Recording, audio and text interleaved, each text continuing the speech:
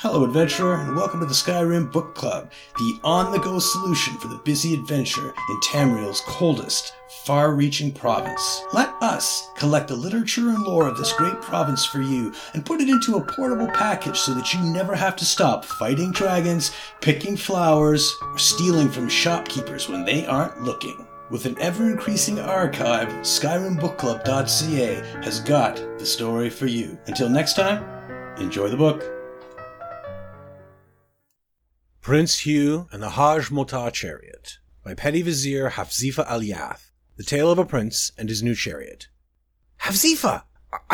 Your Semi-Excellency! It was Jengish, the page boy, in a sweat from having run up the stairs. The prince wants you right away in the stables. Hurry! Now what? I said, as I shoved Ralabala's 11 ritual forms under my desk blotter. The prince had forbidden magic in the palace ever since his attempt to learn the water-breathing spell had left him temporarily unable to breathe anything but water. I told him he was inverting the 5th and 6th syllables, but he ignored me. Are the skeevers into the oats again? No, Jengish smiled slyly. You'll have to see this for yourself. Prince Hugh was pacing impatiently back and forth before the door to the stables, taking care to keep his curly-toed golden slippers out of the dung. Ah, there you are, Havzi. I have something to show you, and this time I know you'll be impressed. He waved one silk-clad arm toward his ever-present bodyguard, and Big Dorlin slid the stable door open on its rollers. Inside was the ugliest thing I'd ever seen. It looked like a regatta war chariot, but it was oversized, with 4 wheels instead of 2, and with a big gold-fringed umbrella on a gilded frame over the rider's box. The box itself was garishly painted with glowing rainbows, the prince's chosen symbol, because I'm Prince Hugh, get it? And silver splatterboards were mounted over the wheels to keep mud from besmirching the driver. The whole affair looked as heavy as an ox cart in a quarry. Isn't it glorious? The prince asked. It's glorious, isn't it? He repeated pointedly. Glorious. Glorious, yes indeed. Exactly, I said. It's also rather large. But it looks to me like it would take about 8 horses to draw it. And right now, we only have 6. Horses? Ha! Horses are for the ordinary. My new princely chariot will be drawn by a Haj Motah. A devil tortoise? But no one's ever tamed one. It can't be done. And where would your highness get it, anyway? I already have one, said Prince Hugh, proudly twirling his handlebar mustache. I bought it from a Bosmeri merchant, who tamed it with soporific bug smoke. Come see! And he led the way further into the stable.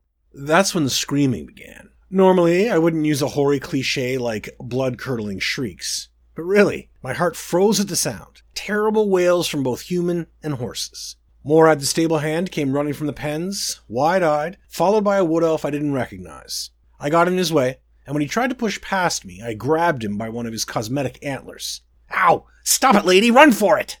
Tell me what happened and I'll let you go, I snarled, twisting the antler for emphasis. It's the Haj Motah. It must have gotten used to the sleep smoke, because it woke up. Mad. He looked over his shoulder, trembling. It's eating the horses, and we're next. Let me go. I let him go. And then, out of the depths of the barn, came the thundering devil tortoise, its jaws still dripping goblets of horse. It was charging straight toward Prince Hugh, who stood stock still, watching it. I realized he was paralyzed with fear. I barely made it, but I tackled the prince and knocked him out of the way just before the Haj Motah would have trampled him. It passed us, then stopped short and turned. It was shockingly nimble, and whacked Dorlin with its heavy tail, sending him flying in one direction and his 2-handed sword in another. Then it focused on us, murder in its red, piggy eyes. I was sprawled atop Prince Hugh, who was pawing at me with his pudgy hands and bleeding.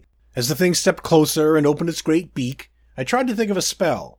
Any spell. But with the prince wheezing at me, my mind was a blank. The prince, wheezing.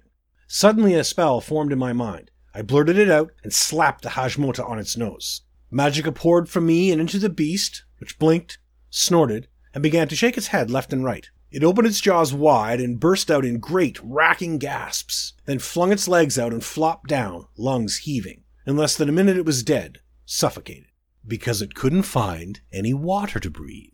I helped the prince up, dusting off his silken robes, except for the part where he'd sat in horse dung, which I pretended not to notice. What happened to it, Havzi? He said, his eyes narrowed. You didn't use any magic on it, did you? It must have been a delayed reaction to the bug smoke. A breathing problem. I nodded emphatically. Yes, it must have been the smoke. Remember the time I wore that Rihad musk and you couldn't stop sneezing? Like that. Ah, yes. Well, that was lucky, wasn't it? Dorlin, run after that merchant and get my money back. I'm going to have to buy another 6 horses. He looked fondly at the hideous chariot. Maybe 8.